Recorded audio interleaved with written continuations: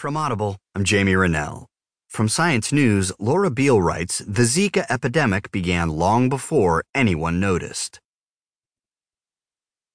The Zika virus probably arrived in the Western Hemisphere from somewhere in the Pacific more than a year before it was detected, a new genetic analysis of the epidemic shows. Researchers also found that as Zika fanned outward from Brazil, it entered neighboring countries and South Florida multiple times without being noticed.